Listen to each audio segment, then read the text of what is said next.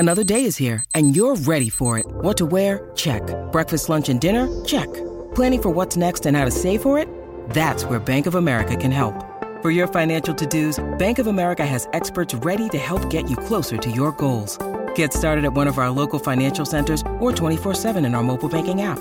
Find a location near you at bankofamerica.com/talktous. What would you like the power to do? Mobile banking requires downloading the app and is only available for select devices. Message and data rates may apply. Bank of America N.A., member FDIC.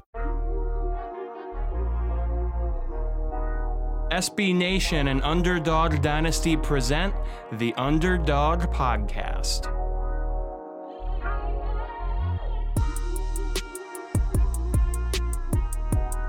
Welcome back to the Underdog Podcast on UnderdogDynasty.com. SB Nation's home for Group of Five football. Joe Lonergan and Eric Henry here with you as always. Excited to have another special guest on for you today. He is the head coach of the Western Kentucky University football program. They're the defending CUSA East Division champs, and we're excited to see what they do following a record-breaking offensive year for them. Mr. Tyson Helton. Coach, so excited to have you on the show today. Yeah, thanks for having me, guys. Appreciate it. Yeah, of course. And, Eric, it's funny. We were probably one of the first ones to jump on the Bailey Zappi for Heisman campaign last season. So excited to, for at least part of this conversation here, talk a little bit about what happened in 2021 for that offense. Yeah, just to... Go ahead. No, I was just going to say, you got me so excited about y'all were the first to jump on the bandwagon. I was right there with you, pumping my fist going, vote for Bailey Zappi. No, but it was a spectacular year, and obviously led by Bailey, and put up some great numbers. And so, it was a really exciting year, and hopefully we can keep that going.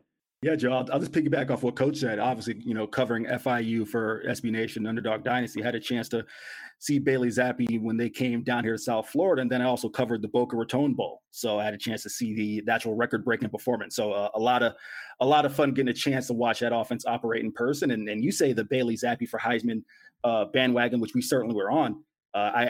You know me well enough to know I actually was among the Bailey Zappi truthers from back in the HBU days. So I'm sure you'll have a couple questions to ask Coach about that. And I'll let you dive into your line of questioning here. All right, for sure.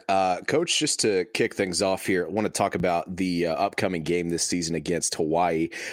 Fun fact for those that don't know, you were an assistant coach at the University of Hawaii back in 2000 to 2003.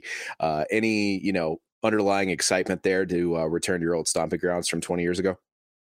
Yeah, it'll be really cool to get back there. And my time in Hawaii, my wife and I had just got married, and we moved out there. We called it a 4-year honeymoon. It was a fantastic experience. It was my first time to be a coach, and got to work with one of the best in the business, June Jones, and learn the run and shoot, and kind of just get entrenched in the passing game, and learned so much from him, and made so many special friends and great memories. And what's really cool is, a lot of the guys that I coached, or, I wasn't much older, those guys when they were playing, but I think of Timmy Chang, who's the head coach there now, and Nick Rolovich, who was the prior head coach. All those guys were on that staff, and I think Timmy's hired a couple of the former players as well. So it'll be really neat to go back and get a chance to see everybody. And at the end of the day, though, got to stay focused and make sure we don't get any jet lag. That's the one thing when you go to Hawaii, they got a little bit of advantage. They like to play in the evening, which I don't blame them. And anything past 24 hours, that jet lag starts to hit you. So we gotta do a good job of being ready for that. Absolutely. And it's funny how things come full circle in this business. You mentioned coaching guys like Timmy Chang and that sort of thing. Coach, coming back to Western Kentucky after being a coordinator on some of their best teams of the FBS era, at least in the minds of fans, looking back at 2014, 2015, et cetera, what was the feeling like for you returning to be a head coach on the Hill? Just so excited. When I was here before and Jeff Brom was the head coach, and we kind of found lightning in a bottle there with some spectacular teams, and won a couple championships. And again, we loved the Bowling Green community so much, and loved the university so much. And told my wife when we were leaving, I took the job out at USC in Southern California. I said, if I ever had an opportunity to come back here, I would. And, fortunes have it that 3 years later, the opportunity comes to be the head coach here. And so I jumped at that chance, and it's been a fun ride. And I think we're scratching the surface of what we can be. Obviously, every year is a new year, and you got to be able to compete with some really competitive teams in our league and Conference USA. But this is a special place, and you can do a lot of great things here. So I'm really, really blessed to be the head football coach here. Yeah, you mentioned positioning Bowling Green as this special place, and I'm curious how you were able to make WKU a destination for recruits from places like Texas, California, Washington, the way that you guys did for Bailey Zappi, for example. Well, I think if you look at it, and I've been my whole life, I've been in football, college football as a player and, as a coach. And my father was a long time NFL and college coach. My brother's a college coach. I've just been around the profession for a long time, seen a lot of universities. And when you talk about the group of five, this is one of the few places that you really, truly get a true college experience, a great college atmosphere, a beautiful campus, a great college town. You get to play a high level of football. You get to have a meaningful degree. So there's a lot of boxes that you check there. So when we bring recruits to campus, they're so taken back by, this is kind of like being on an SEC type atmosphere, from how pretty the campus is, how the community backs us, all those things. And so I think we're a little different than some of the other schools that we're competing with on all the things I just mentioned. And so we're able to recruit nationally, and our biggest thing is just getting the recruits here, because once they get on campus, it's a pretty impressive place. So, and we've had a lot of success in those areas that you mentioned. Yeah, for sure. And looking at recruiting locally as well, you have somebody like Caden Veltkamp, who's a local product coming in. Western is, of course, known for having, guys come through some of the other high schools in Kentucky and Warren County specifically. Joel Iyiegbuniwe comes to mind. How in your mind has Western been able to establish themselves as, the place that does such a great job of getting local talent to stay home when a lot of other G5 schools have trouble with that? Well, I think, the biggest thing is winning, number one, and putting a product on the field that people want to watch and be entertained by. And, in the community here, Western is a good, viable option. And, if you look at the schools in our state, you have University of Kentucky and University of Louisville that, two Power 5 schools that, we compete with. And you kind of the saying here in Kentucky is, you might be a Louisville fan, you might be a Kentucky fan, you got to pick one of those two schools, but everybody is a Western Kentucky fan in this state. And so I think we got a little bit of advantage there. They might pull for the Cardinals, or they might pull for Kentucky, but they're definitely pulling always for Western Kentucky. And so we just in the community have a good presence.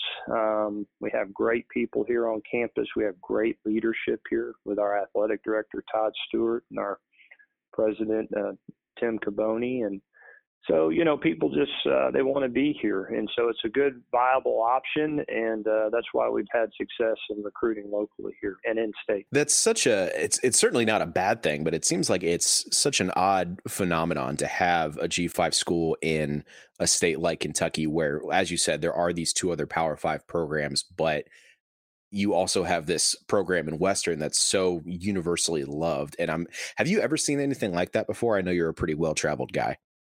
No, I haven't. I'll be honest with you. It's very unique. You think of the state of Texas or the state of Florida. I mean, you got to declare ties to somebody. Very, very rarely do you get to see people in a state that say, yeah, we back this school. Yeah, they may support other schools, but this is a school we're proud of, and we support this school. So, I like I said, I've been around it my whole life, and this is kind of the exception to the rule. And I think that's why we've had the success we've had. Coach, I want to get back to the quarterback room here. I know people are going to be watching that on pins and needles following the, again, fantastic season that Bailey Zappi and that offense had.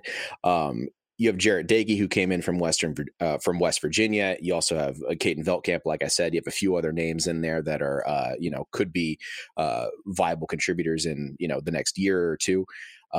So how do you, as a leader, coach up that quarterback room who have to follow, in the shadow of what Bailey Zappi did last year? Well, I think, the number one thing as a head coach is to make sure that your whole talent as a team, that you're maximizing that talent. And you have to recreate yourself every year. You don't just go completely away from what you are, but you play to the strengths of what you have. And every quarterback that plays for you, you got to go to his strengths. And fortunately for us, we're really excited about the quarterback room and what the future holds there. Allows us offensively to not have to change a lot of what we do, but at the same time, we have to play to the strengths of who is playing quarterback. And, the thing that will be unique for us this year is depending on who that person is, we're very we have a lot of dimensions offensively. Let me just say that. So, we can throw it or we can run it or we can do the quarterback run game if we need to. And so really just comes down to playing to those strengths. But, to really answer your question, excited about that room. I thought Jarret Doege had a really good spring. We brought in another transfer in the name of Austin Reed out of West Florida. He won a Division II championship there. I think he's a guy that can come in and compete and push for that job as well. And then, like you mentioned, you got some young guys back behind. There's a Caden Veltkamp and a Darius Ocean and a Chance McDonald and a young Turner Helton. He's got a good last name. So, you got some guys in there that can compete, and the future's looking bright for that room for sure. I think a lot of folks have that same feeling looking at the talent in that room. And then last question before I turn it over to Eric, I want to ask you about the offensive line. Obviously this past offseason, following on, the strong season that group had last season, did have some folks transferring out, did have some big names transferring in as well. Vinny Murphy from South Carolina comes to mind. Coach, as an offensive minded guy, how do you help your offensive line to create that all important chemistry, especially in a system that is as fast paced as yours? Well, I think, we really hang our hat on having great offensive line play. My father was a long time NFL offensive line coach, and I thought he was the best in the business. And, we have a lot of honor in protecting the quarterback, and it really starts with the offensive line. And we spend a ton of time with our guys and training them and so much film study. And, we're not a simple system. I think if you have the ability as an offensive lineman to play at the next level, you're going to be NFL ready just because of what we ask you to do. But we're really looking for guys that are smart, athletic, good men. You don't have to be a big 6'6", 320-pound guy.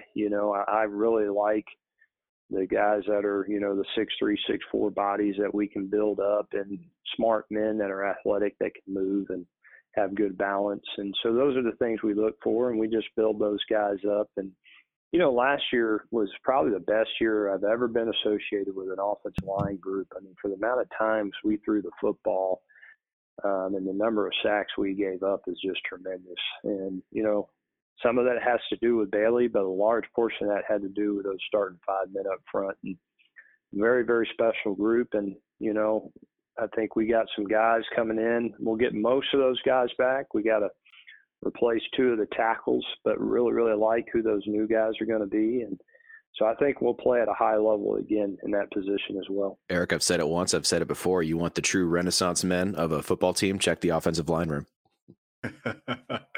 I'd expect nothing less from a former offensive lineman. Coach, I actually plan to start in a different direction, but I want to piggyback off what Joe said in terms of offensive line play. And as you mentioned, your father, Kim, a longtime NFL assistants on the offensive line. And I feel like you're a great person to ask this question, considering you've coached, not just at the G5 level, but the Power 5 level. So forgive me, it's somewhat of a nuanced question, but I promise there's a question in here somewhere. You mentioned some of the offensive linemen you lost, Mason Brooks, Cole Spencer. If you look at Conference USA as a whole, I think the number is 8 offensive linemen from teams last year are now playing in Power 5 schools. The team I cover in FIU lost 2 to Power 5 schools. 2-part question, Coach. One is, what do you kind of make of that? Is it just one of those things where there's always going to be a premium on offensive line play, and as a result, guys from the group of 5 may end up matriculating to the Power 5? And the second part of that question is this: is it that hard, or I shouldn't say that hard, but is it harder to assess offensive line play coming out of high school because, you have differences in coaching and things of that nature, where maybe guys just need a year or 2 of seasoning at the Division I level before you get a better read of who they are as players? Well, you hit a topic that I love to talk about, and obviously it's a hot topic with the transfer portal and NIL and where is college football going. And, your question was long-winded. I'm going to probably give a long-winded answer just because there's so many dimensions of it that I love to talk about. But, I guess it starts with now that we have the transfer portal, and you use the word premium, not only O-line, but big men in general are going to be a premium. Your O-line and D-line, it is going to be highly, highly competitive in college football. And you're going to see a lot of transfers in that area just because you can't, doesn't matter what football team, Power 5, Group 5, doesn't matter. But you're going to have a good loaded room every year. And some schools, they may know a guy, he's not coming there to start, but he adds depth, and they know halfway through the season they may need this guy. And so I think that's why you're seeing so much transition right now with big men in the offensive and defensive line is, teams are trying to stack up as much as they can to get through long football seasons, because if you don't have the big men up front in the trenches, you're not going anywhere. And so you're going to continue to see a lot of transition in college football in the transfer portal in those 2 areas. But as far as the recruiting piece of it, for me, it goes back to what I was talked about is I've had so many guys that were, maybe he's a 6'4", 250-pound tight end or a defensive end that, he's a good body, but he's a light body. He's not quite developed yet, good frame. And maybe, the Power 5s of the world, they just don't have time to develop that guy, but in 2 years, he's going to be a good football player. I can't tell you how many players that I've been associated with that move on to the NFL that they just needed that 2 years to develop. And I think of one that played here, ex-basketball player, George Fant, playing with the New York Jets, basketball guy, was a lean guy that developed into being a really good left tackle, and but we've had a lot of those bodies. But what's going to be tough is you develop those bodies, and then 2 years later, those young men are going to have to make decisions. Am I staying here, or am I trying to go play at the Power 5 level? And that's okay. It's just part of the world we live in. So long as we're doing our job and I'm doing my job and we're doing a good job recruiting, I kind of really like the game of recruiting. I like we get to have control now of the roster, and it's kind of like the NFL. NFL, you got a 52-man roster that you can recreate every year. Well, now in college football, you have an 85-man roster that you get to recreate, and you really don't have any excuses to say, well, we don't have this guy or we lost that guy, because everybody's in the same boat. And so you just got to keep flipping stones over and looking under every rock and have plan A, B, C, and D, and really be able to project. And if you do those things, you're going to win, and you're always going to be a leader in the game, And so that this topic, that's a great question. It's a topic that I love to talk about, because I think, there's a lot of good with all this newness that we're having in college football. There's a lot of bad. And I think, though, once we get through this transition period in college football and things start to settle a little more, I think once the college athlete gets a little more educated about the process of the portal and what happens, and, they get more informed, they don't just make brash decisions. I think at the end of the day, our game can get stronger. Absolutely, Coach. And like I said, I appreciate the answer, because it just was something that, quite frankly, just seeing the amount of, as you mentioned, big men who have transitioned to the Power 5 schools, it's been really fascinating to watch. So I appreciate you taking the time to answer that question. I'm going to throw this at you. I had a chance to ask you this at Conference USA Media Days entering your first year of 2019. And just was talking about, kind of what you had to expect as a first-time head coach. And you talked about, of course, growing up in a coaching family. You've been around coaches your entire life and felt you had a lot of experience. But you also mentioned, hey, maybe you asked me this during the season. I might have some things I say, hey, next time I might do this a little bit better. So my question, Coach, is what's something, it doesn't have to be one thing, but what's a thing or two that you would tell yourself then that you wish you knew that you know now? I would say it's two things that I've confirmed that I wasn't sure of when I became a head coach, whether that was going to be, I was going to have success doing it or not, but I was going to do it my way. I was going to succeed or fail my way. And when I became a head football coach, that's all I ever heard of coming up as an assistant, is when you get this opportunity, do it your way. Try to you be you, as they say. And, my biggest thing that I made a decision to do when I became a head football coach is it was always going to be about people first. It was going to be about great people, great individuals, great character people, whether that's a staff member, coach, a player, anybody that's associated in your organization, in your program. It starts with the person first. And if you have that, it establishes a great culture. And I was very fortunate to have a lot of great people, from the players to the coaches, support staff, administration. And I just saw what that does for you. And because you have a lot of hard days, and when you face those hard days, everybody's pulling in the same direction. And so that really confirmed the validity there for me. The second thing was surround myself with as many smart people that are smarter than me. I did not want to make the mistake of thinking I had all the answers, because that's kind of my nature. I'm the person who likes to be the problem solver. I like to be the guy that has the answers. And what I found out is you don't need to be that person all the time. If you have a very, very talented staff and smart people with great character, and you let those people do their job, you're going to have success. And probably those are the two biggest things that I took away from when I was a new head coach to now, looking back 3 years later. Very, very happy that, I made those decisions to go in that way, because there's no question in my mind that makes a big difference in a program. All right, Coach. So that's it for my long-winded questions. I have a few that are pretty direct. Want to ask you about your returning tight end, Josh Simon. Obviously, got banged up last year, missed the majority of the year, but when he's been healthy, he's been one of the better tight ends in Conference USA. Just talk about him a little bit.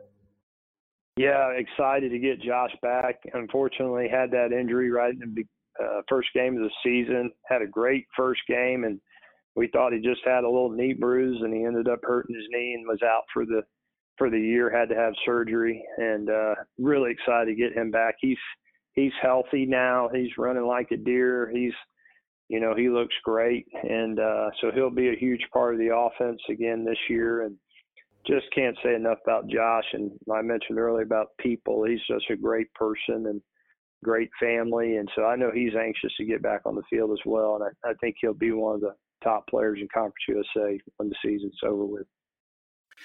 Going to switch to the defensive side of the ball and ask you about two guys who, among your top defensive players last year, Juwan Jones and Jaden Hunter. If you just talk about them a little bit and the role they'll help in obviously filling the void that you lose with D'Angelo Malone, obviously going to the NFL. Yeah, great leadership there. You know, Jawan's been here for a long time, really the backbone of our defense. You know, he's getting a master's and, you know, an educator and, you know, just really perfect example of student athlete, you know, and just very proud of him and really going to lean heavily on him this year. You know, he was a leader for us last year, but you also had D'Angelo and a couple other guys, and he's kind of that main guy for us now. So that was, you know, that he needs to have a really, really big year. We'll be leaning on him. Great to have Jaden Hunter, you know, very consistent guy, very, very talented player. Another guy that we'll be counting on this year, and you can do a lot of different things with Jaden and put him in a lot of different positions. He's played a lot of different positions, and what we're doing defensively, he fits really, really well for us. Again, if you just joined us, we are joined by Western Kentucky head coach Tyson Helton's 23-16, entering his fourth year, 2 bowl wins, and of course a division title last year. Coach, got a couple more for you and we'll get you out of here. Well, want to ask you, in terms of recruiting, as you talk about really enjoying the aspect of recruiting, just curious, how often does the talk of conference realignment come up in recruiting? I know for guys like, you know, us media guys, we talk about it all the time, but is that something that recruits are interested in when you go and pitch Western Kentucky? Are they concerned what conference you're in, or is it just, you know, matter of going and playing ball? It used to be that way. I wouldn't say that was one of the main things, you know, really for a recruit, it was about opportunity and all those things. But before the portal and NIL and all those things, it played a little more. I don't think it does anymore. I think, like what I mentioned earlier, players are getting more educated and they're really trying to establish themselves in the best platform to showcase their talents so that they might have an opportunity to be a professional player. And so I think you're going to see more and more of the players picking schools based upon the need there for them and their talents. And so I think it was that way, but not as much anymore. If you're going head to head with a school, you know, you're a group of 5 going against a Power 5. Power 5 is going to have a little bit of an advantage, but we've won a couple of those battles just because of the opportunity piece and, you know, particularly what we do offensively. So, you know, I think as time passes, you're going to see more and more recruits pick schools because of the opportunity there. 2 more for you, Coach. We'll get you out of here. For regular listeners of our show, they know we like to end on a fun note. You know, I have a couple fun questions here. So I'm going to start with a good friend of our podcast, and that's Jared McDonald, the Bowling Green Daily News there. Want to ask you about your relationship with Jared a little bit. And he mentioned, I'm going to try to recall this story from memory, so forgive me if I don't have it correct, but he mentioned a time where I think you gave him a bit of a hard time because he showed up to you know, might have been a presser in, I don't know if it was a cowboy hat or boots. And he just, you know, mentioned that you gave him a bit of a hard time. So you just talk about Jared a little bit. No, Jared's a great guy, does a fantastic job covering our program, really does a great job for Bowling Green Daily News. Great personality, you know, very easygoing. So it's very easy to, you know, kind of go back and forth with him a little bit. And, you know, he's very fair. Reporter, but he does ask all the right questions and he asks the tough questions, but very, very fair. And so, you know, that's where you get a little bit of that jabbing here back and forth, but very, very glad he's covering us. That's for sure. No, Coach, I'll let you in here. I couldn't, you know, let him go without asking that question. The day before the FIU game, of course, last year, you guys were down here in South Florida. You know, he and Tyler Mansfield, of course, used to cover Western Kentucky. We right. met him for a beverage, but, you know, those 2 gentlemen in being in the heart of Miami, now, you know, away from the tourist section on South Beach, but even in the heart of Miami, stood out like sore thumbs, you know, with their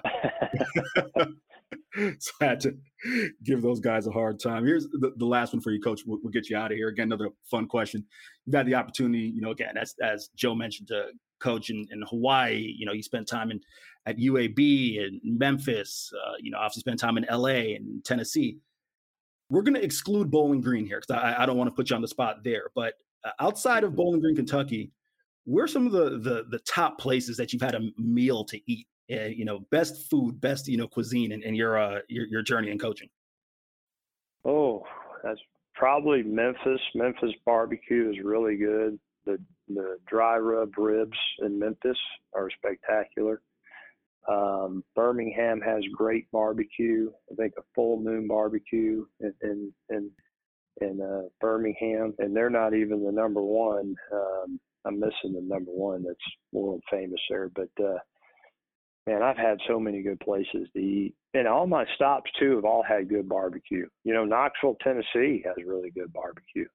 I played college ball at University of Houston, and you don't get better than Texas brisket there. So, I've had some good food everywhere I went. Hawaii, the plate lunches there are fantastic.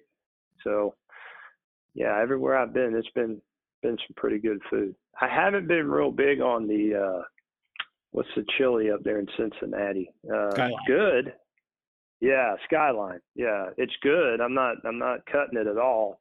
I've just had a lot of good chili in my life. So when I had the Skyline, I just thought it was good, but that would probably be the only one that I'd say that I'm not a huge Skyline chili guy. There you go, Joe. We got a vote for Texas barbecue. Of course, I certainly am a fan. Shout out to Rudy's Barbecue whenever they have it there at CUSA Media Days. So definitely hoping to get that back in person for the at least the free meal and some Texas barbecue, Joe. You always got to bring up food at lunchtime, right when I'm just on the edge of hunger pangs. Man, come on now. But no, I mean, Skyline opinions aside, Coach, can't thank you enough for your time today, and want to say thank you as well to the folks listening at Underdog Dynasty on Twitter, at JOEHIO_, and at Eric C. Henry _. We'll be back next week with more CUSA talk. Should have some more fun guests from the CUSA sphere coming on as well. But happy football watching, and we will talk to you very soon. All right, guys. Thanks for having me on. Really appreciate it.